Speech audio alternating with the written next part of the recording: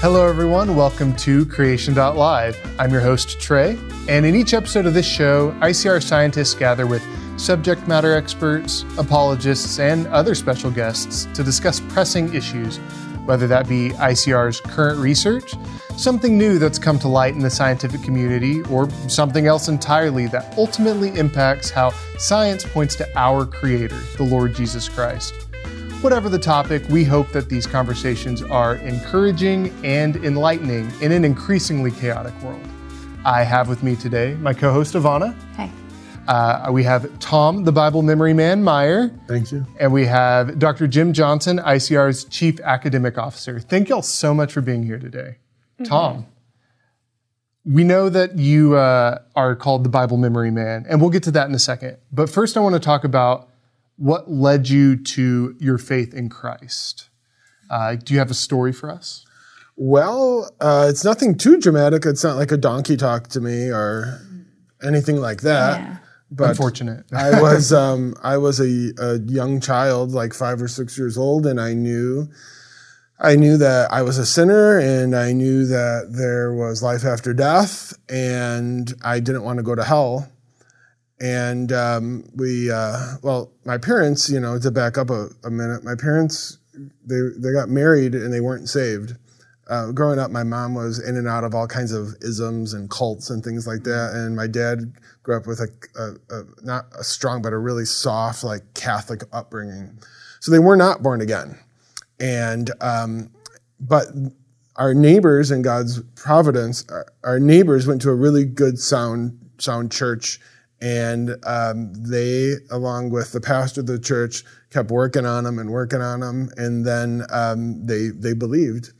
And then I was born. So I was born into a believing house, which is a blessing. And so I know where I was at. I know that it was in April, even though it was, Jim, we're getting old. I know it was 40 years ago. 40 years ago. And I know I was in the laundry room, and I know it was in April, like I said. I know that there was a light shining through the window. It was the sun, not a celestial light. But I remember there was a light shining in the window on me, and I remember that my mom led me to the Lord right there while she was doing laundry. So it was a strong impression as a child. And so I grew up then, like I mentioned, in a believing home. And we would go to church on Sunday mornings, and we'd go to Awana on Wednesday nights. And so and as a child, I really can point back to certain areas that were really formative in my life. I know that when I was a child, the Holy Spirit was working through me. Because I would share the gospel as an 8-year-old, as a 10-year-old, as an 11-year-old with family and friends. And then on the other side of the coin, I loved baseball growing up, and I still do. And I collected baseball cards. I had literally 100,000 baseball cards. I wish I still had some of them, though. It might help pay the bills, but they're so crazy expensive. But I would memorize the back of baseball cards. And looking back, I could see how the Holy Spirit used that exercise of memorizing the back of cards to kind of maybe like hardwire my mind to memorize His word right now.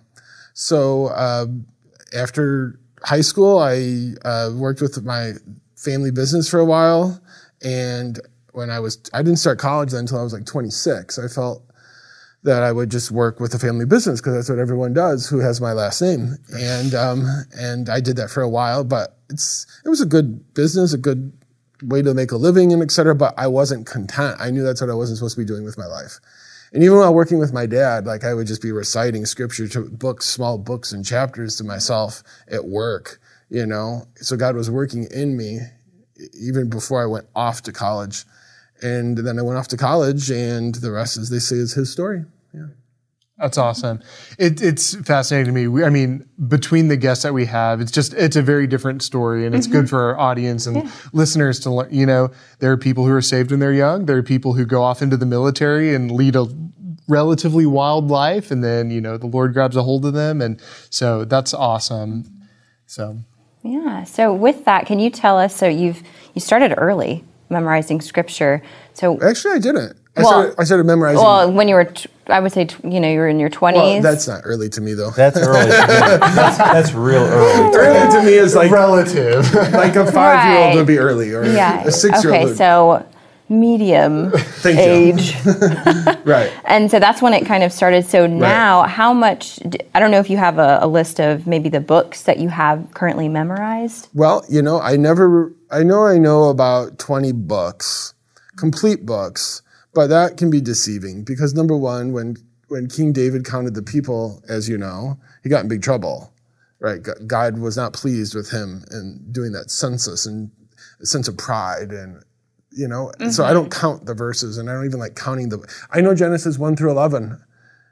That's not a book, right? But Philemon's a book or Obadiah's a book. So I don't like to look at it that way, but I know that's the world that we live in and how we measure things by. So yeah, it's taken me 20 years to get 20 books memorized. Impressive regardless. So. Well, it's line upon line. It's not like, Aaron Judge woke up in spring training and said, I'm going to hit 62 home runs this year. Right. You just go to do your work, you go to bat, right? And if you do all the hard work, the success will come. God blesses you. And so that's what it was. It's just putting all the time and all the energy and all the effort and all the hours that no one sees but me and God and memorizing all the stuff so I could get to a point where I become the Bible memory man and inspire others to do the same. And how do you decide which books or sections of verses that you want to memorize? Well, that's a good question. Number one, even though all scripture is given by inspiration of God and is profitable, I'm not going to memorize Leviticus because I would rather memorize something maybe, obviously as everyone is watching and listening knows, something more, maybe a little more applicable, so to speak. I memorize portions of Leviticus, maybe that have to do with Yom Kippur, the Day of Atonement, or things like that. But the dietary laws and things like that is a Gentile, right, who's not under the law. What purpose is that, for you? To memorize it. What purpose is it to memorize it? But it's there in black and white, so it's divine. So there's still, it's profitable, right? Absolutely. So, but I would memorize something maybe like, I would suggest when people are getting going, something with light at the end of the tunnel, something like Ruth. They could already kind of walk through the account. I don't like using the word story. I like narrative or account. Because when I think of a story, I think of Pinocchio or something like that. I don't think of something that literally, actually, historically happened. Right. Everything in the scriptures did. So I would recommend something small like that, like Ruth, or some of the Psalms. I started doing, the first book I ever memorized was actually the book of Joel. Each of us, as you know, are wired differently. Some are hands, some are mouth, some are feet. But even within that, like a mouth, like the speakers for the great recital that we had here, right? Some of them are more, what's the word I'm looking for? Maybe more soft. I'm more of a brawler. Yeah. I'm more of like a son of thunder than someone maybe a little softer who was here for the great recital. And so we're wired differently. So I like the apocalyptic literature. I like the heavens being rolled together like a scroll and that kind of stuff, that end of the world kind of stuff. That's just how I'm wired. So the first thing I memorized was Joel, and then I did Jonah and a lot of the minor prophets. So I did 10 years just memorizing Old Testament. That's it. Nothing but Old Testament. And then the last 10 years just memorizing New Testament. What do you think led for you in this direction of because most people memorize like bits and pieces of scripture, right? They have their verses that they lean on in times of trouble and when they're rejoicing. But like, what about you? What led you to, I should memorize an entire book? What led to that? Well, 2 stages. Number one is growing up in church as a kid, I was really bored. I just was. I mean, my pastor, he did the best he could. It's not a knock on him or his character or anything or his delivery or anything, but I was just bored, So I would, instead of just listening to that, which didn't hold my attention and didn't engage me, didn't grip me, So I would just read the most famous accounts in the history of the world, the most miraculous things that have ever happened on God's green earth from here, right? And I'm thinking to myself, why can't someone just speak that by faith? Like, I know you need verse-by-verse teaching, and I know you need exegetical teaching and preaching and all that, but why can't we just hear God's voice sometimes?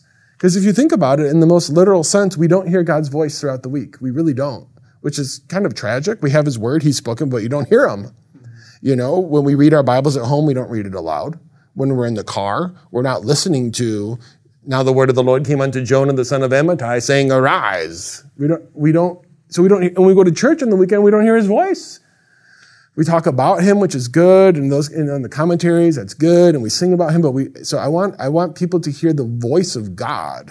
And so that's why I go for the longer passages and for the books. And plus, since that's what I was called to do for a ministry, that's why I'm here, to do a 30 or 45-minute sermon, as you can't do the little verses here and there, right? You've got to do a full swath. Right. That's really awesome. So I want to actually direct this question at Dr. Johnson. Dr. Johnson, why do you think that people don't memorize Scripture? Some people don't have memories that are as good as others. And then the other thing, I forgot the other thing. There it is. All right. Well, we have it coming from without and within. That's why we don't memorize. Mm-hmm. We have it coming from without. We have so many copies of the Bible, right, Jim, that we don't even know what to do with them. You have a tattered up Bible, you don't even know what to do with it. You can't throw it away. It's the Word of God. So we have so many copies. I was at the store not too long ago, and then the 99-cent bin, Jim, with the coloring books for 99 cents, the oracles of the living God. And I'm thinking to myself, how much blood was spilled to faithfully transmit that? And we have it coming out of our ears, so we think will never be taken away from us. And then plus we have every translation under the sun on our phone or tablet. And so it's just and we live in that copy, paste, Facebook, tweet, file, forget world where we don't have to memorize anything, and we love it. Yeah. So we have it coming from without that we don't memorize. And we have it coming from within. Let's get real. We don't hide God's word in our heart like we should. We just don't. It's not a knock on anyone's character. It's not. Mm-hmm. But my best friends in the world are professors. They don't memorize. They'll be the first to tell you. Okay? They will. They don't do it seriously. They may have had some verses memorized back in the day, but they're not consistently, currently, actively working on memorizing Habakkuk chapter 2, So not only professors don't do it, and it's not a knock on their character in any way, shape, or form. They're redeemed, they're sealed by the Spirit, they're my best friends in the world. But pastors, generally speaking, for the most part, don't memorize. When's the last time on a Sunday morning you heard the pastor who was speaking from 1 John or something, before he did it, said, that which was from the beginning, which we have heard, which we have seen with our eyes, which we have looked upon, and our hands have handled of the word of life? You don't hear it. So if they don't do it, the pastors don't do it, the professors don't do it, parents aren't going to do it. And we have this cycle, so it's pushed off, hiding the word of the living God in your heart so you don't sin against him. One of the most important spiritual disciplines that we can have is pushed off into the 5-year-olds. And my brethren, these things ought not so to be. As a man thinks in his heart, so is he. And there's so many benefits that we can get into later, but so many benefits that come from memorizing Scripture. When it's always on a screen in front of us, we don't have the incentive either. I think of in Old Testament times when not everyone had their own individual or 20 different copies of that. And so they had to hear it from someone. No one had a copy at home. The only one who had a copy at home was the rich and the famous who could afford it, like the queen of Candace, the queen of Ethiopia. Remember that account when she sent the eunuch down, the Ethiopian eunuch, to pick up a scroll? And she got I don't know if it was the whole Tanakh, the whole Hebrew Bible, or it was just Isaiah. I don't know which one. But anyways, remember, he was on the way home and the prophet heard him reading it aloud. And so it was very rare in antiquity for someone to have a copy at home. You had to go to the temple, you had to go to the church, you had to go to the synagogue to hear it. And if I said everyone's Bible is going to be taken away in 1,000 days, you'll never have a Bible again. You say, well, I think I should maybe start memorizing, or something like that. Now's the time to start. Right. Because God has spoken. We have his word. He's revealed himself to us. There's not going to be a 67th book tomorrow. Okay? And if you want to hear his voice, you have to know his word. And the way to know his word, right? By hiding it in your heart. Yeah. Yeah. Well, I think if you wouldn't mind going into maybe some of the ways it has impacted your life. That's a great question. Why should I do it? Well, keeping aside the clear commands from Scripture that tell us to do it, and there aren't like a zillion clear commands in Scripture that tell us to memorize, right? Because it was so common back then, I think, that everyone did it. You have, of course, the famous one, Psalm 119, 9 through 11, wherewithal or how shall a young man cleanse his way? Good question. By taking heed thereto according to thy word. With my whole heart have I sought thee. Oh, let me not wander from thy commandments. So pause. So what is the best way to keep your way clean? What is the best way to keep yourself from wandering from his commandments? What's the best way for you and your kids and your grandkids to seek him with your whole heart? Verse 11. Memorize them. Then why doesn't anybody do it? If that's what all those benefits come from that, nobody does it. So they're innumerable, the benefits that come from it. To answer your question, they really are. No matter where you are, no matter what you're doing, you can set your affection, your mind, your heart on things above, not on things of the earth. The heart, as you know, is the most important part of your body in the eyes of God. Figuratively speaking, the heart's mentioned 830 times in Scripture. It's the inner control center. That's why he tells you to hide his word in your heart, because he knows that out of your heart come it's not good, right? Yeah. The heart is how does Jeremiah 17 go? Deceitful and desperately wicked. So having it in your heart, it gets you more in tune with the mind of God. That's good stuff. It provides you with, if it's in here instead of on your phone or on your shelf, it provides you with words of comfort in times of need. You know how it is. You can't flip through the family Bible when you're in an emergency or something and you need to have a word from God or to share a word from God a chapter and verse, right? And also, it provides you with your weapon of choice. Jesus is tempted in the wilderness. Remember how he fought with the devil? Remember his weapon is he spoke scripture that he probably memorized as a young person. 2 more real quick. Having it in here versus on the phone or on the shelf, it informs you who you and your kids and your grandkids are in the light of God's word. If you're told something loud enough and long enough, you can believe it.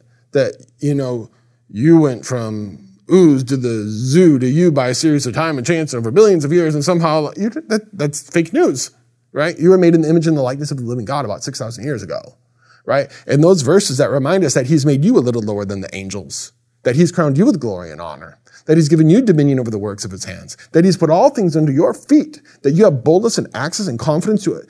See, you can't think that way unless it's in here first. I can go on and on with the benefits, but that's one of the reasons I wanted to come here today, is to inspire the people at home that you can do this. You and your family can memorize a verse a week. If you just did 1 verse a week, you can do the whole book of Jonah, the whole book of Titus in less than a year.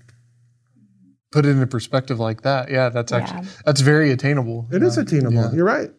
So speaking of scripture, aside from the memorization portion, I know some people have questions like, can we trust the Bible? Is what we read in the Bible, do we have proof that it is accurate? So I'd like to talk about that with y'all. So I know that you went to Jerusalem. You spent a lot of time in Israel. Can you tell us about that? Yeah, I lived there for 1,000 days. I earned 2 master's degrees on Mount Zion. And, my taxi driver in the Holy Land, his name was Ishmael.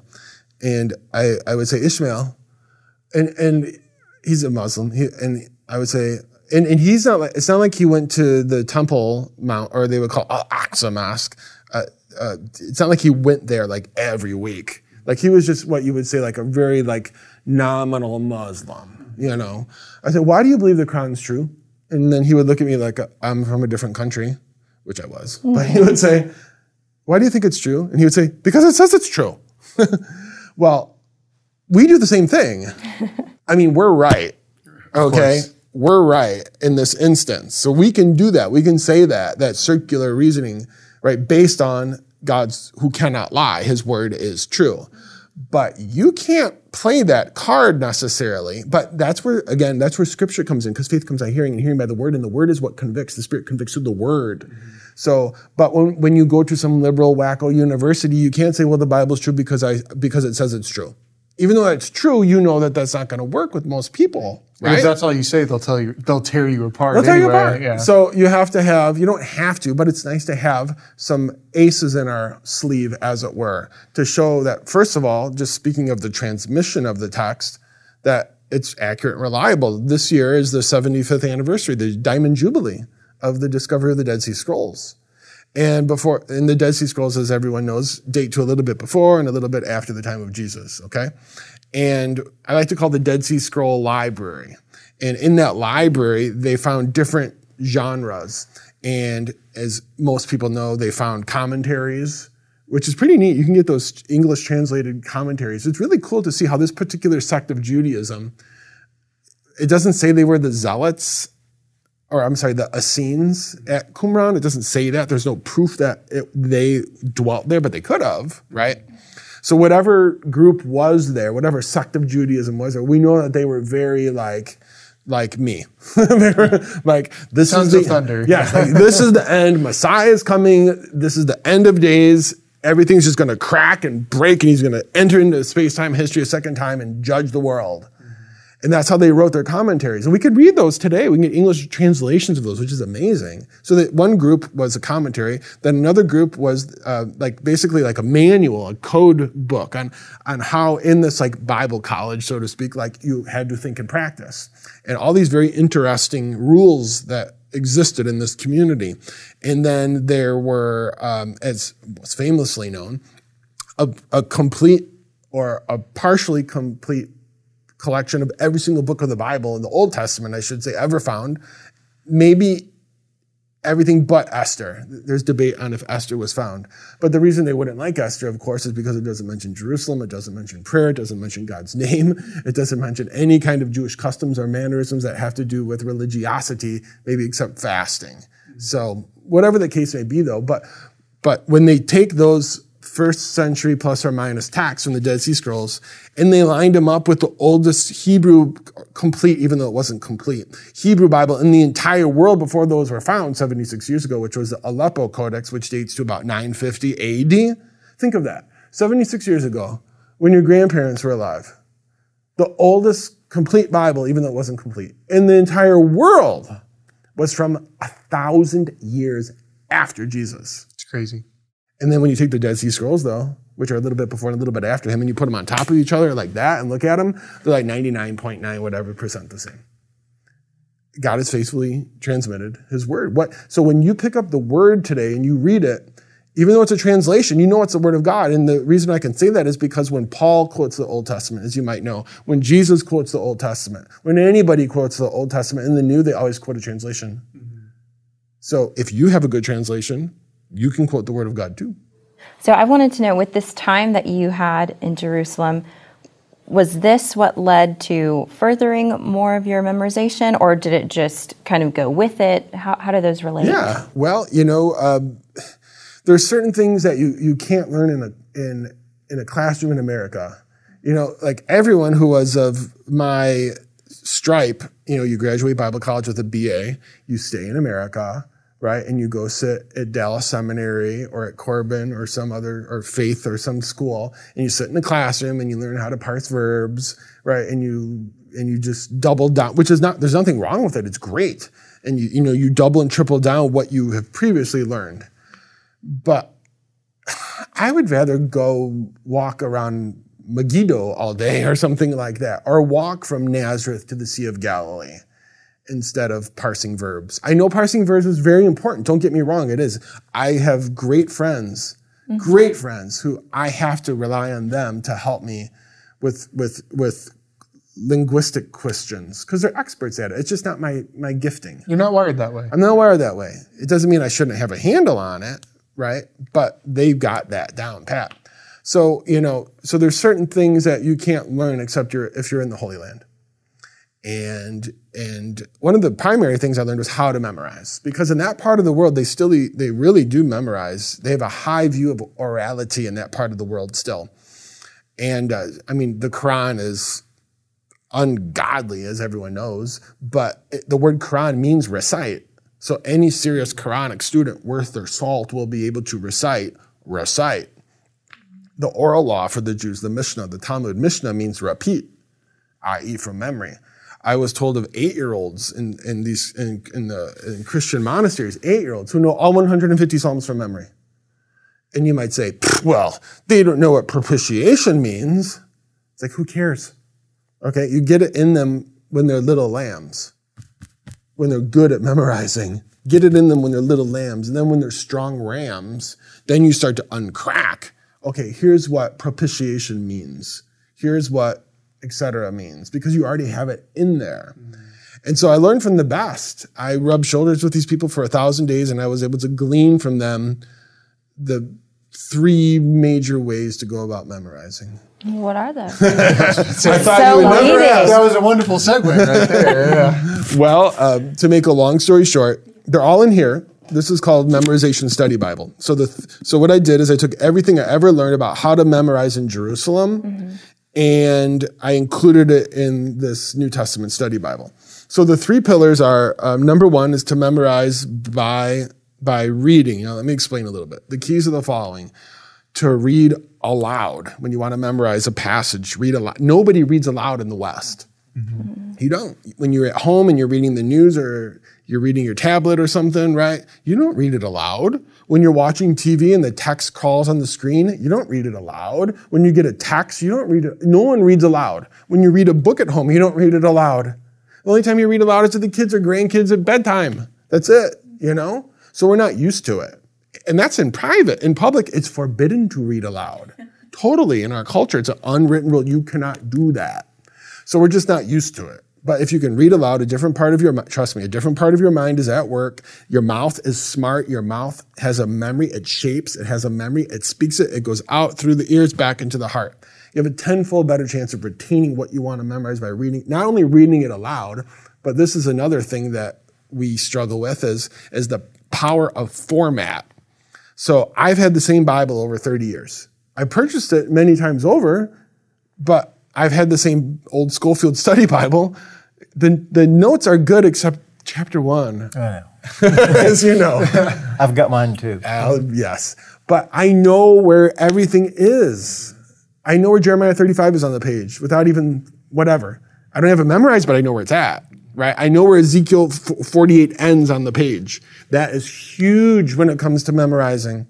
So I would recommend those watching or listening for your kids and your grandkids, don't go changing translations on them 10 times.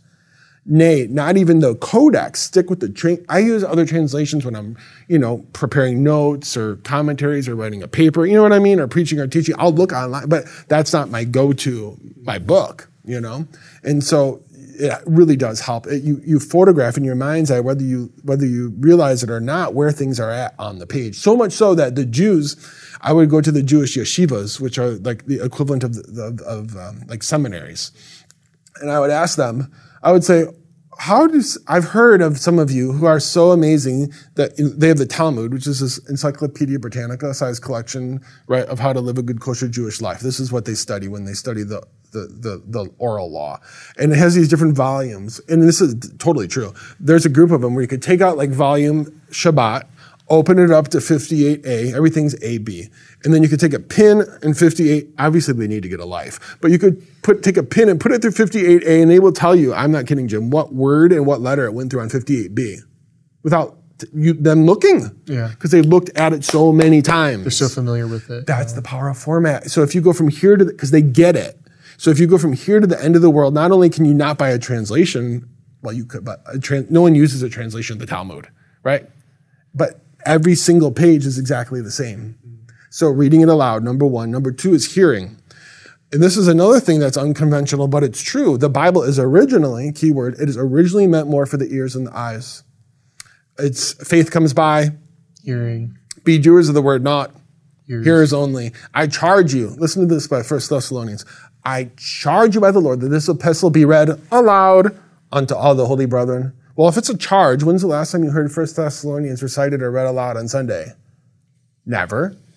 And it's a charge. Like, what are we doing? So the Bible is originally meant more for the ears and the eyes. It's just since the advent of the print, way after the printing press, things have flipped and now it's the opposite. I compare it to reading Mozart versus hearing Mozart. Like when we had the great recital here, right? I'm just listening and I'm thinking to myself, it's so powerful. It's so powerful when you just let God speak. We don't need your commentary. We don't need your funny canned jokes. We don't need your illustrations. I want to hear God. And there's something to it about someone, especially who has it memorized, because if they have it memorized, it's dwelt in their hearts. They've thought about it. They know where to put the emphasis. You know what I mean? They've gone over it so many times. And so I compare it to reading Mozart versus hearing Mozart. Like you could read Mozart on the page all the day long, right? And say, oh, I bet you that sounds nice, right? That's what we do when we read the Bible. We just read it on the page. But then to hear it played, especially if Mozart's played from memory, someone who's internalized it, someone who believes it, it's like, oh my goodness, this is the same thing, but it's not, right? That's how it is. So That's a great analogy. Well, thank you. So I would recommend for those who want to memorize that way audibly is that two things. Number one, I have a friend in Fort Wayne, Indiana, Jim, who had a 2-hour commute every day from Fort Wayne to Muncie. And he just listened to a chapter of Romans at a time. It took him 18 months, but he memorized the whole book of Romans just sitting in traffic. I want Roy in prison with me. Do you know why? Because he can feed me. I know testimonies are important. I know those kind of things are huge, right? But when push comes to shove, right, I want to hear God's word, right? And he can tell it to me. Most people can't. And so that's a great way to go about memorizing. Just listen a chapter at a time when you're in the car. And also if you have little ones, if you have kids or grandkids, it's in the power of your hand to do it. When they go to bed at nighttime and you kiss them and tuck them in and turn the lights off and whatever, you can press play. It's all you have to do is just press play and let the word of God wash over. Even when they're babies, do not doubt me. Even when they're babies, let it play over them. Just let John or James and let it do it over and over and over, and they'll memorize it. And if you want them to go to sleep fast, just put on 1 Chronicles. There you go. That's good. And then third and finally is memorized by writing it out, So our Bibles, every Bible in the world, is printed in such a way that it's not easy on the eye. The verses are not printed to make it easy for you to memorize. So when you write it out, and it's all formatted in here in the memorization. So I take each verse and I break it down. And so I line up the fours. See that? And I lined up the ands and the buts and the ifs and the conjunctions. And so instead of a big verse, when they would memorize in antiquity, they would take 8 words or less on each line. And so you're going for these little bite-sized pieces, 8 words at the most per line, instead of a verse that has, 74 words or something in it. And so I just write it out over and over and over and over again. If you can say it when you write it, then your mind, your eye, your hand, your mouth, your ear, they all work together. I better take a drink. Well, awesome. Thank you. Well, I'd actually, unless you had something else to say on that. No, okay. I'd like to shift gears a little bit because I also know that you have an interest in archaeology, and let's bring Dr. Johnson in on this as well. Archaeologically speaking, do you have, this is for both of y'all, do you have a favorite, we'll say, evidence for the truth of Scripture from an archaeological standpoint? Well, off the top of my head, I like what's come from the Temple Mount Sifting Project, because the big to-do is that the Jews do not have any religious or historical claims to Jerusalem. And if you ask a Palestinian or any Muslim on the street, they'll say that not one stone in Jerusalem is Jewish, that there is no evidence that a temple was ever here. And then therefore, that sets the status that there will never be a third temple here, which there will be a third temple there one day. So I love it in the light of that, right? What is the Temple Mount? So the Temple Mount Sifting Project in the late 90s and the early 2000s, to make a long story short, the Muslim Waqf, the WAQF, they're the custodians of the holy places in Jerusalem. So the Muslims open and close the Church of the Holy Sepulchre every day, where Christ was resurrected. He was not resurrected in the garden tomb. It's impossible. We can talk about that later if we want. But we'll just say we know he wasn't in the garden tomb because, I'll just say it, it's because of the dating. Christ was buried in a tomb that no man had ever been buried in before.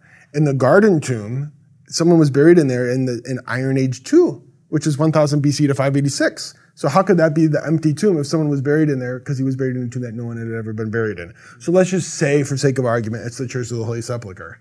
They're the ones who open and close that door. So they have total control over these holy places, the Muslims do, because of the status quo. So they could do what they want when they want on the Temple Mount, the most controversial 35 to 40 acres of real estate on God's green earth.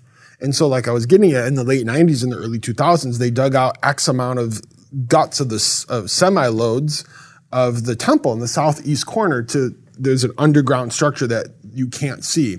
And they enlarged that to make a mosque down there. And so they took all of these semi-loads, 19 ton per semi-load, and just took the guts out, because they don't believe a temple was there. They believe there's no Jewish history there. So they just dump it, right? Irreverently dump it. Well, make a long story short, the Jews finally got control of what was left over of those X amount of semi-loads after weather and rain and pickers and looters, and they brought it to Hebrew University, put it under lock and key, and we went through it bucket by bucket by bucket by bucket, and you sift it. And they found everything that you can imagine. It's amazing what they found, how it demonstrates that the Bible's true. There really was a temple here. I mean, even if the book of Jeremiah was a movie, Gedaliah, who, if it was a movie, would have just 2 or 3 speaking lines, okay? Like barely any lines in the movie, in the book of Jeremiah. They found his own personal seal. His seal that says Gedaliah on it, and has a fingerprint on the back of the seal, which could be the potter's or maybe his, who knows? But if you can find something like that, right, which demonstrates the reliability and the accuracy of Jeremiah, right, how much more? So it's just the amount of evidence it's a tsunami of evidence that demonstrates that, yeah, the Bible's true. There really was a temple here, which we already know. Right. But they don't. And they refuse to believe. Well, they do, but archaeology isn't going to win someone over. It's, as you know, it's the word the word of God working in their heart, the Holy Spirit working in their heart through the word is what wins them over. But we have this, like I said, this tsunami of evidence that demonstrates that this is truth. Dr. Johnson? Well, when I think of archaeology, and that's in some ways a trash science, because you're digging in old trash. Sure. And It's a joke. a lot of the good stuff's already been taken. Right. But even that which is left by whoever, because they didn't think it was important to keep it and take it somewhere else, often will illustrate the reliability of Scripture. My favorite is probably the Moabite stone, because I've spent a lot of time studying it, translated it, and there's one aspect of it that buttresses the accuracy of Scripture. And by buttress, I mean we don't need it to know that Scripture is accurate, but it adds extra support. Mm-hmm. It's instead of being the main witness in a courtroom trial, the Moabite stone is like a helper witness who says something that corroborates what the main witness said. And one of the things that the Moabite stone is about, it's an inscription on what looks like a tombstone. It's about 1 yard high. And it's a king, a heathen king, bragging about how great he is. So his name is Mesha. He's mentioned in Scripture, 2 Kings chapter 3, verse 4, as the king of Moab. And in his inscription, where he's talking about all his great accomplishments, he mentions in the first couple lines that he's from Divon, which in our Bible is D-I-B-O-N. And that's an interesting thing in itself, but without getting into too much of the details, because I enjoy it so much I'll get carried away. But the main thing is, he brags about defeating the Gadites in a place called Atarot. And the line in particular on that, and I don't have the Moabite stone memorized. We That's right. forgive you. There's other things to memorize that are Yes, better, there as is. we've learned. Yes, there is. But the 10th line, and the man of Gad dwelt in the land of Atarot from time indefinite. And then he goes on to talk about how he conquered there. Well, if you read the portions of Scripture that talk about who got what land when the territories of the Holy Land were divided up by tribes, you had the 3 pieces of land on the east side of the Jordan River, and then the rest of the tribes had land on the west side of the river. Below the area on the east side of the Jordan River, coming down to the Dead Sea, you have a river that runs from east to west and dumps in the Dead Sea called the Arnon River. Below that, it's Moab. Above that was the land that belonged to the tribe of Reuben. And then above that was land that belonged to the tribe of Gad. The king of Moab, Mesha, brags about conquering places that are in the territory of Reuben. But he doesn't brag about beating the Reubenites. He brags about beating the Gadites. Why would he do that when he's talking about places that are in Reuben? Well, that indirectly corroborates a prophecy in Genesis 49 where Jacob is speaking to his different sons, and he says, Reuben, your destiny and your tribe is going to act like you in character. You're weak as water. It wasn't complimentary, but it was the fact. Mm-hmm. And then he talked about Gad, and he said, you will be a warrior. The destiny of your tribe is you will be warriors. You will be fighting. You will be defeating, that kind of thing. Well, when Mesha defeats this area in the territory of Reuben, it's nothing to brag about that you beat some Reubenites, because they're weak as water.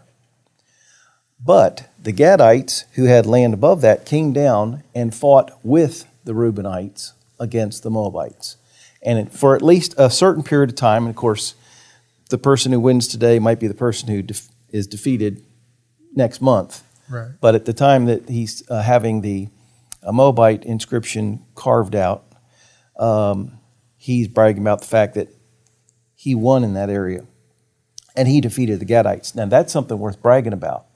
He didn't say, now the reason why I mention this is I want to corroborate the prophecy in Genesis 49 that predicted that the Gadites would be great warriors and the Reubenites would be weak as water. Of course not. No, he wasn't trying to corroborate Scripture. He's a hostile witness. Mm-hmm.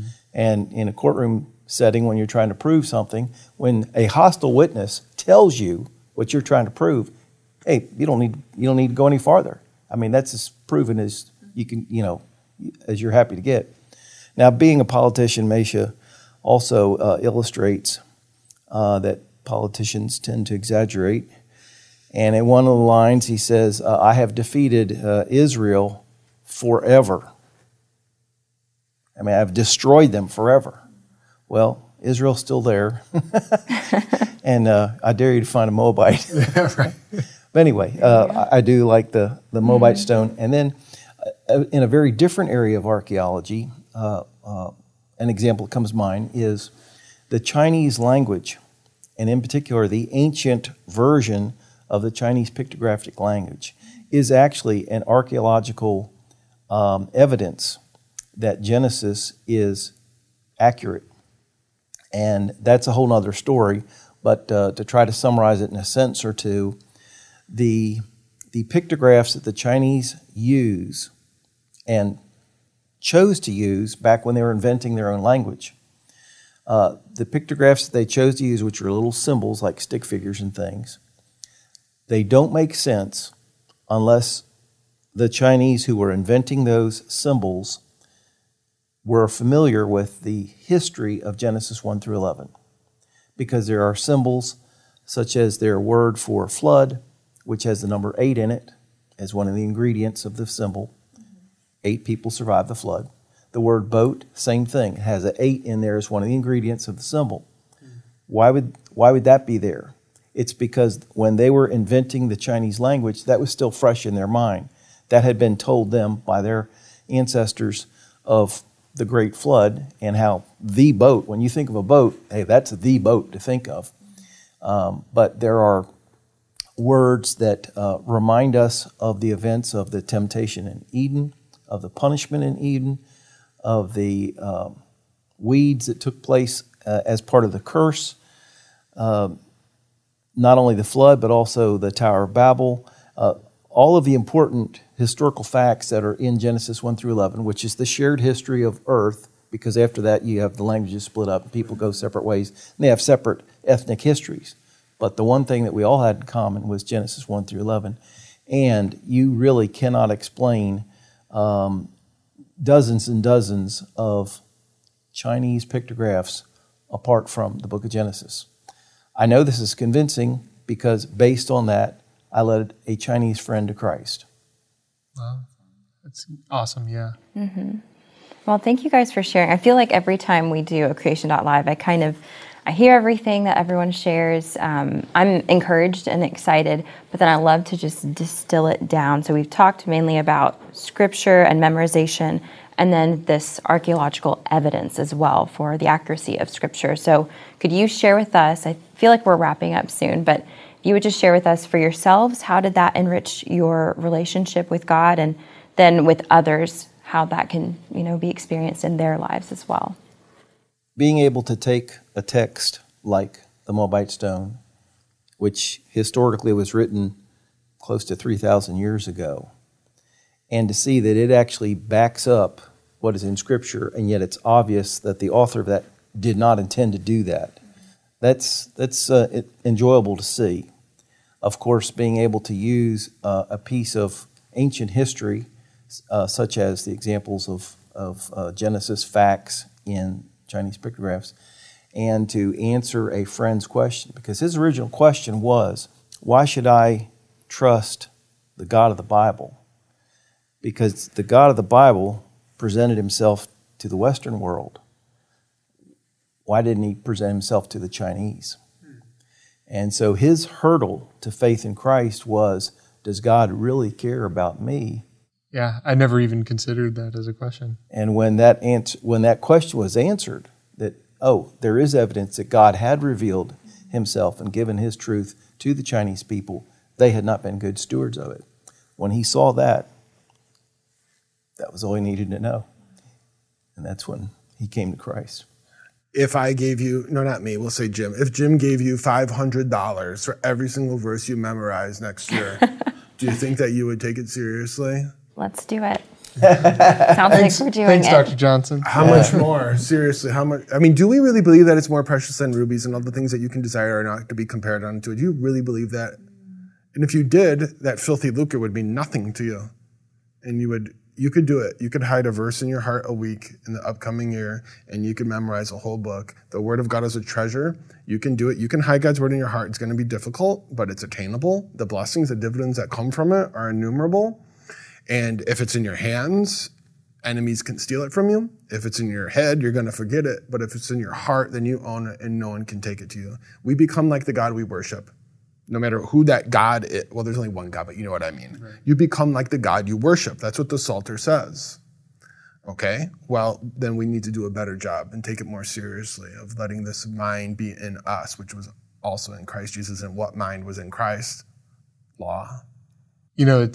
That reminds me of something that I've heard several times, is that we can say what we want to believe, but our actions reveal what we really believe. And so that action of memorizing Scripture, why don't we do it? If it is literally, there are people around the world who are dying to have some Scripture, and we have 15 copies on our shelves of it.